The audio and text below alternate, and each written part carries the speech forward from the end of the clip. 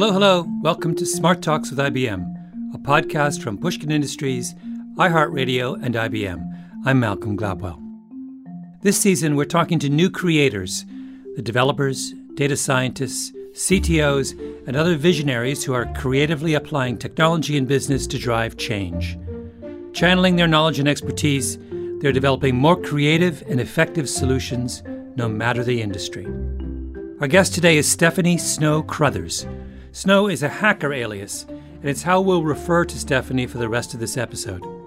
Snow is the chief people hacker for X-Force at IBM. She gets paid to hack into her clients' businesses before criminal hackers do in order to test her clients' information security. In today's show, you'll hear some of the more creative ways Snow has persuaded people into sharing confidential information. She also talks about the state of cybersecurity and what businesses need to do to keep their data protected. Snow spoke with economics journalist Tim Harford, host of the Pushkin podcast Cautionary Tales, and a longtime columnist at the Financial Times, where he writes The Undercover Economist. In addition to publishing several books on the topic, Tim is also a BBC broadcaster with his show More or Less. Okay, let's now get to the interview with Tim and Chief People Hacker Snow. Before you tell me what a chief people hacker is, what is hacking to you?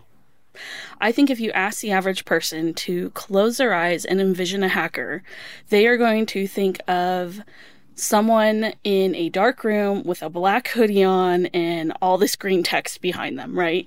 But to me, a hacker doesn't even have to be technical. It's someone who finds creative solutions or just different ways to break apart something to make it work in a unique way that maybe it wasn't intended to do.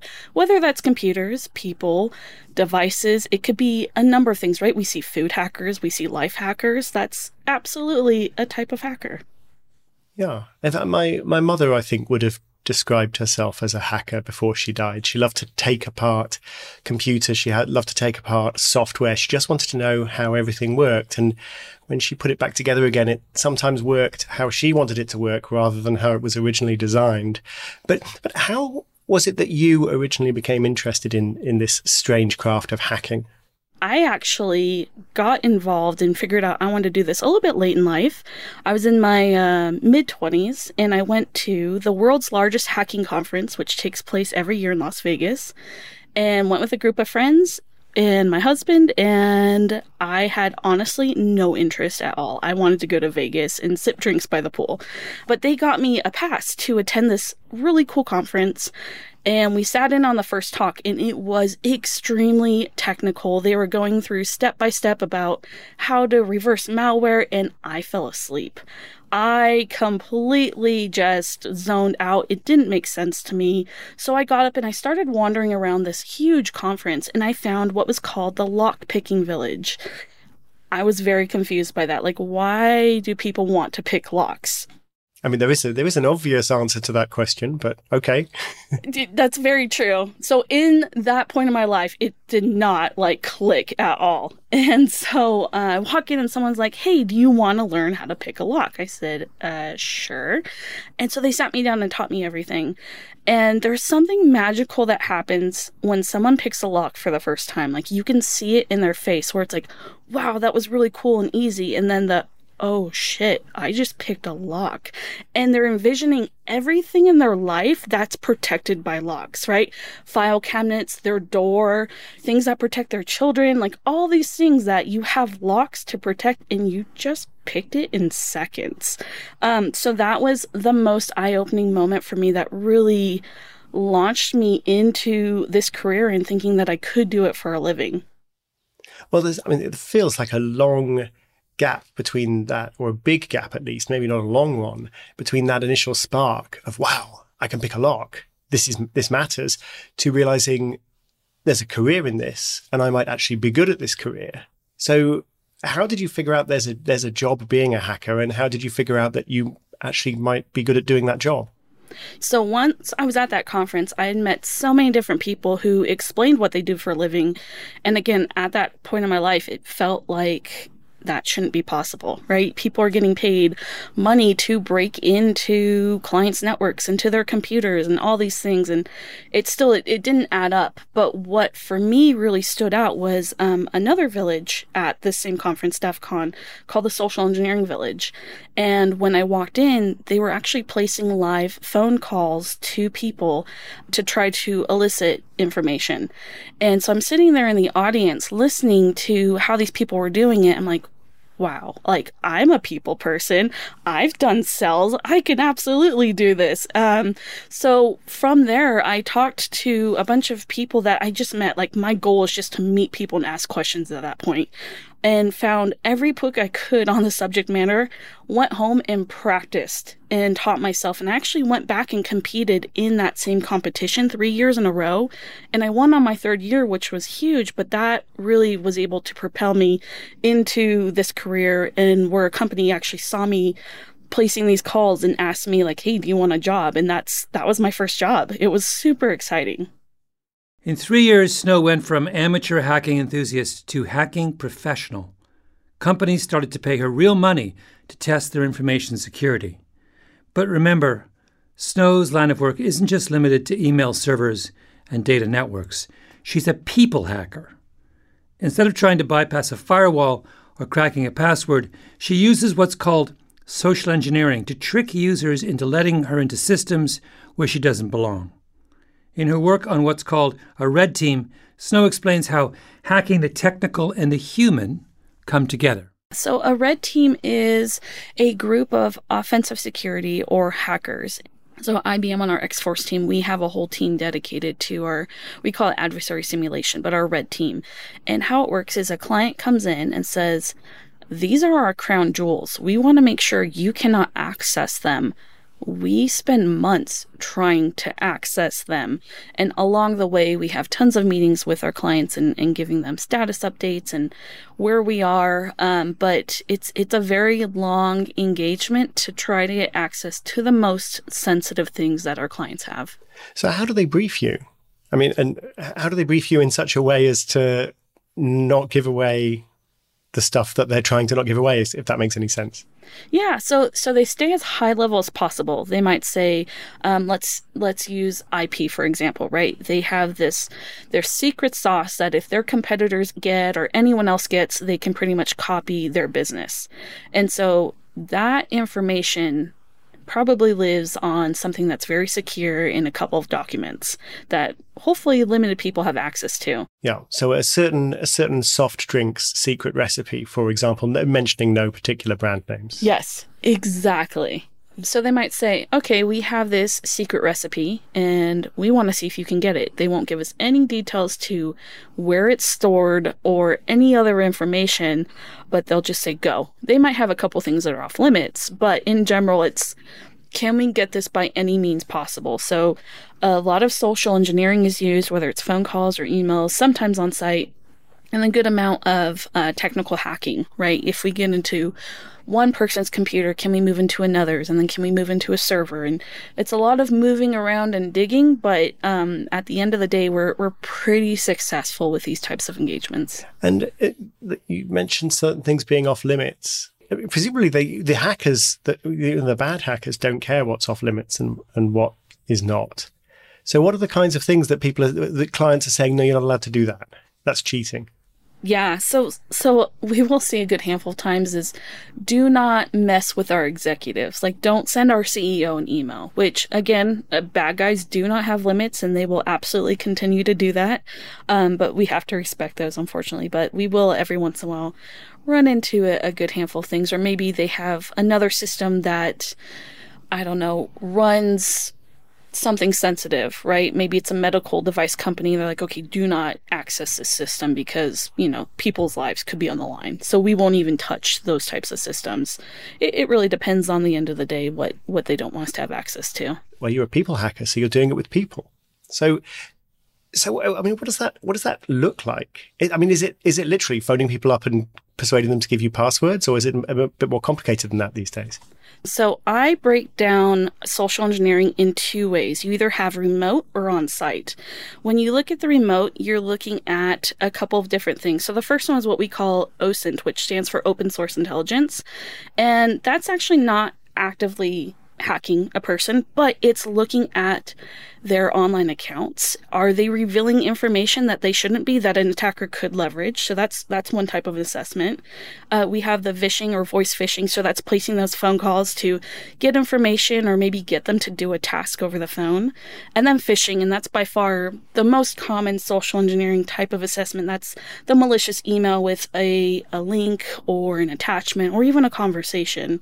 And then we move into the on-site stuff, and this is my favorite. It's the most tangible, but it's actually breaking and entering. So it's trying to get access to clients' sensitive locations and sensitive data. So those are the two types of social engineering. Give me a little bit of advice then. If you're trying to find a weakness, if you're trying to persuade somebody to do something they shouldn't be doing, what are the kind of things that you're doing? So let's just take the physical part for an example, is tailgating, right? That sounds so easy and so obvious, but it's the number one way that we break into buildings. It's just following someone who badges in, who unlocks the door, who has that access. We just follow them. And people are trained all the time. Don't let anyone follow you. Check the badge behind you. Make sure people badge in. All of these policies. But when it comes down to it, people are a little bit scared to ask to see the badge or to question them. It's rude. You're supposed to hold the door open for somebody. Yes. It's human nature to want to help. So that goes against everything that people are used to doing. So that's by far the number one way that we get into buildings. Now, I understand that before you got into this game, you were a makeup artist for independent films. Is there a connection between, it seems like a stretch, but between being a makeup artist and being a people hacker? Yeah, you would think those things absolutely don't go together at all. However, I've been pretty lucky where I've been able to leverage a little bit of the makeup art and special effects too when we do the physical security assessment. So maybe we get caught on the first day, or maybe someone's suspicious, so we don't want to go back and blow our cover. So we'll change our appearance as much as possible when we go back the next day. So absolutely something that I leverage all the time, and it's a lot of fun too. It just adds a little bit more to the job. I mean, it sounds like it's more creative than I would have expected a cybersecurity job to be. Oh, absolutely. When you think of cybersecurity, you just think of someone sitting at a computer typing all day. That is not my job at all. It's pretty amazing how much I could leverage creativity in what I do day to day. And can you give me an example? So I actually have a story, if you're ready for a break-in story. It's one of the ones that absolutely went wrong. Our client was based out of the US, and they had just opened their European branch, so their headquarters in Amsterdam. And so they wanted us to test the building's physical security to see if it's protecting their people and their data. And so some of the goals were to see if we can get inside past all the badged areas where we shouldn't have access, and see if we see anything that's out of place or maybe red flags or something that they should fix. So we always start with our OSINT, our open source intelligence, where we're going online, investigating the location. We're looking at Google Maps as much as we can. However, this building was so new that they weren't even on Google Maps yet. So we had a really hard time finding all of this information. We decided we just had to show up on site to see what we can do. So I walk into the building, I walk into the lobby. The second I walk in, the lady pretty much kicked me out. I didn't even get to open my mouth or explain why I was there. Right out of the gate, just get out. And so for doing this type of an assessment, that was horrible. This client paid all this money to get me out there to test their physical security, and here I am getting kicked out within the first 5 minutes. So that was awful. Although it sounds like their physical security is pretty good. Yeah. No, their receptionist was on her game.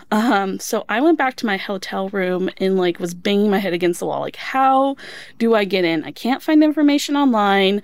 They're kicking me out before I'm even trying. I was just wanting to go in and see what it looked like because I had no idea what I was walking into. So I went back online. I'm like, okay, I have to figure this out. And finally, out of nowhere, it popped into my head, okay, it has to be someone that's not local because I'm not from Amsterdam, and I have to leverage some type of position of authority, some reason why I'm supposed to be there. And so I thought investor relations. I am going to pretend to be an investor relations manager from the US, and I'm going to their new site, meeting with some potential investors. And so I called the receptionist. I spoofed my number, so I made it look like I was calling from the US location, and changed my voice a little bit and said that we have someone that's going to be coming on site tomorrow. Please give them whatever they need. They're going to be meeting with all these high-end clients potentially, so just make sure they're comfortable. The next day I walk in, and again, I had to change my appearance a bit because she saw me, and she didn't bat an eye.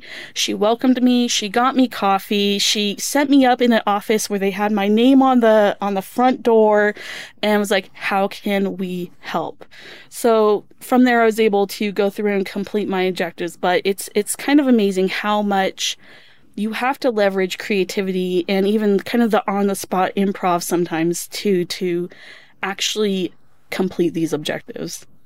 Yeah, improv was the word that springs to mind hearing that story. I would imagine there must be some playbook that there's a bunch of things you try, and then you have to improvise if the playbook isn't working.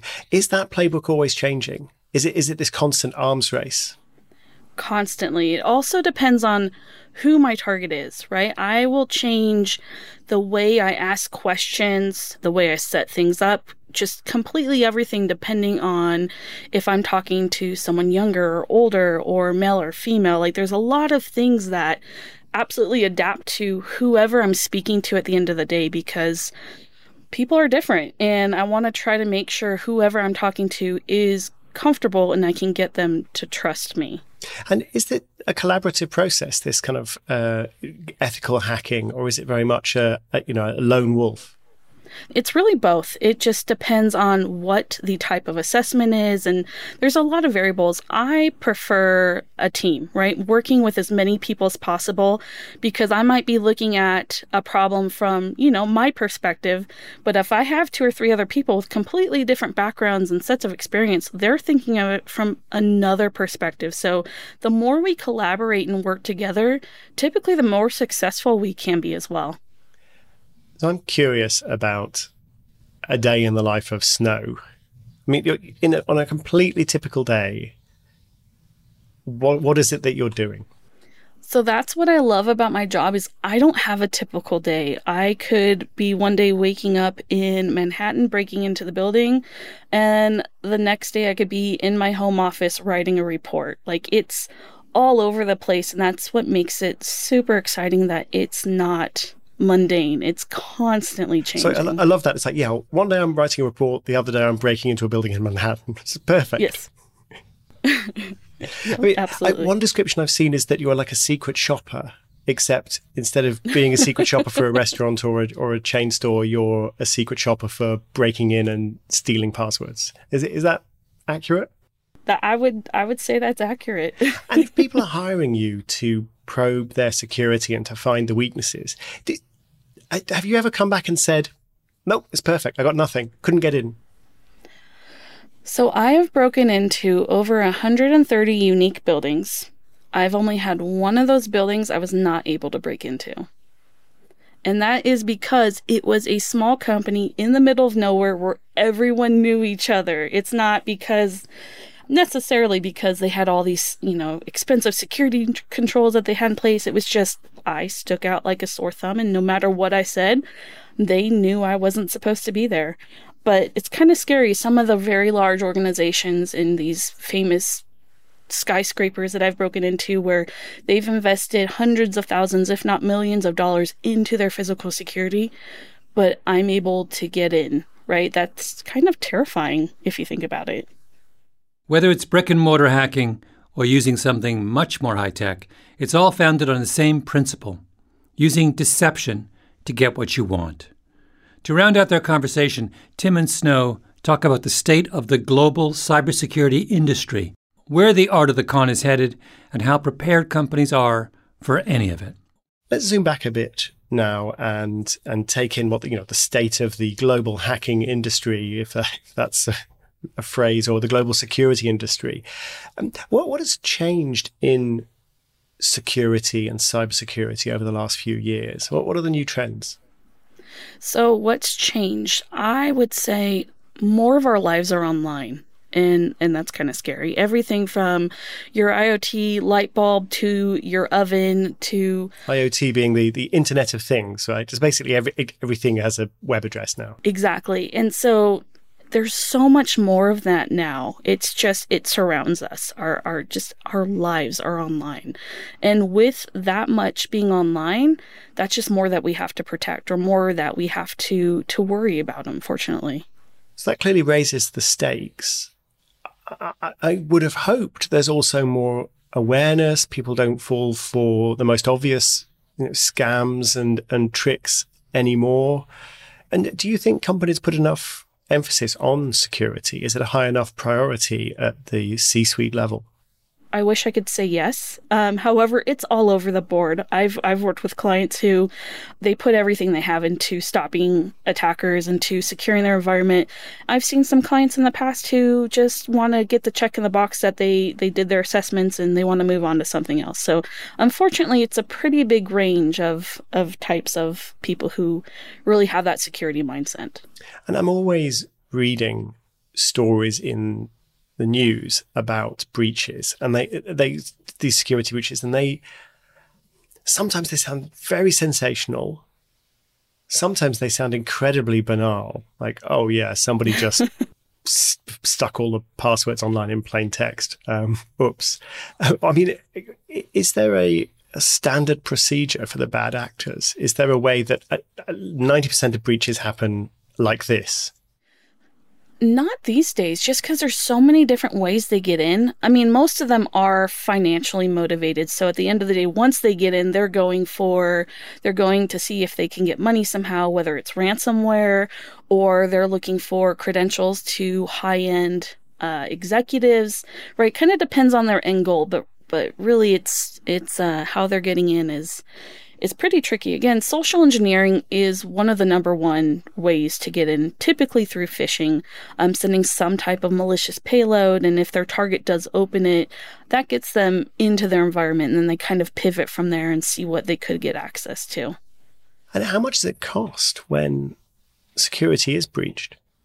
So IBM did a report, the one from 2021, the cost of an average data breach was over $4 million, which is insane to think about. It kind of makes you wonder why they don't put more emphasis on their security and security awareness training and updating their machines and things like that when you think about how big that number is. Yeah, why is it so big? There's tons of reasons. They could have fines that they have to pay out depending on what industry they're in. They have to pay out for things like credit monitoring for whoever is affected, legal fees. Like there's tons and tons of things that are involved when a company actually gets breached. There's a couple things they could do to try to prevent them. And the first one is hire folks like myself to come in and test their environments to see where those vulnerabilities are so they can patch them, to do ongoing training for their internal team to make sure they're up to date, they know how to stop these type of attacks, and really just care about security in general goes a long way. Now, I mean, in some ways what you're describing is tremendously varied, lots of creativity, lots of improvisation, lots of variety. In other ways, it seems kind of simple. You're trying to break into places. So what's the state of the art, and how do you advance the state of the art in people hacking? Unfortunately, social engineering is kind of stagnant. I mean, if you go back... Is that unfortunate? It feels kind of like it might be good news. For me, it's unfortunate. Okay, got it. Okay, I'm looking at it from the attacker point of view, so that's very correct. But if you go back to like the Middle Ages, there were cons that people were doing back then. There's tons of cons from the early 1900s. And still, we're taking some of those kinds of cons and just adapting it to today's digital world, which there's improvements there. But in general, social engineering, there's not much that's changing. So that's actually one of the things that I have put a lot of emphasis on the last year, especially with my team, is once we go in and we complete an assessment, we spend the last 20% trying something new, trying something novel. Can this technique work? Maybe it's walking into a building saying, hey, I shouldn't be here. Will someone stop us, right? Any little thing like that, what can we actually get away with? And that's something that I've enjoyed doing and pushing my team to see what we can learn and where those boundaries are. Can you give me an example of a medieval con? I'm very curious. Yes. Okay. So in the Middle Ages, have you ever heard the term pig in a poke? Yeah, I've heard the term. I always wondered where it came from. Yeah. So pig in a poke came from vendors at the times, or people who worked on the street and sold different various goods and foods. They would put a suckling pig inside of what they called a poke, which is a burlap sack, and sewed it shut, and that's what they would sell, and people would buy that and eat that for dinner. However, at the time, there were no shortage of small dogs and cats. So what some creative folks would do is put those types of animals inside of the sack and sew it shut and make a lot of money and then move on to the next city and continue that con. So again, cons have been around for the longest time. I suppose the fact that cons themselves haven't changed that much, I mean, in a way, it seems to make life easy, right? That nothing changes. But in another way, that just goes to show that we just all have the same vulnerabilities over and over again, and people have been exploiting them for centuries. Exactly. If it's not broke, why fix it? Yes, or if it's broke in a way that will enable you to take it. Fair. Really enjoyed this conversation. Thank you so much, and goodbye. Absolutely. Thank you so much for having me. Snow mentioned something that's really hard to forget. She's tried to break into over 130 unique buildings. And out of those, she's had only one that she wasn't able to break into. That's bananas. What Snow's taught us is that we have to think of information security in a much more holistic way. It has to involve networks and computers, but also employees and office buildings. Of course, no defense is ever perfect. And that's why it's important for companies to have people like Snow on their side. Because in a world where business is bound to be hacked, the real question is there a good hacker hacking for you? On the next episode of Smart Talks with IBM, the Mayflower autonomous ship, how IBM's artificial intelligence is powering the world's very first autonomous vessel. We talk with Brett Phaneuf and Don Scott about how they're using IBM tech to revolutionize oceanography. Smart Talks with IBM is produced by Molly Sosha, David Jaw, Royston Preserve, and Edith Russello with Jacob Goldstein. We're edited by Jen Guerra. Our engineers are Jason Gambrell, Sarah Bruguer, and Ben Tolliday. Theme song by Gramoscope. Special thanks to Carly Migliori, Andy Kelly, Kathy Callahan, and the 8-Bar and IBM teams, as well as the Pushkin marketing team. Smart Talks with IBM is a production of Pushkin Industries and iHeartMedia. To find more Pushkin podcasts, listen on the iHeartRadio app, Apple Podcasts, or wherever you listen to podcasts. I'm Malcolm Gladwell. This is a paid advertisement from IBM.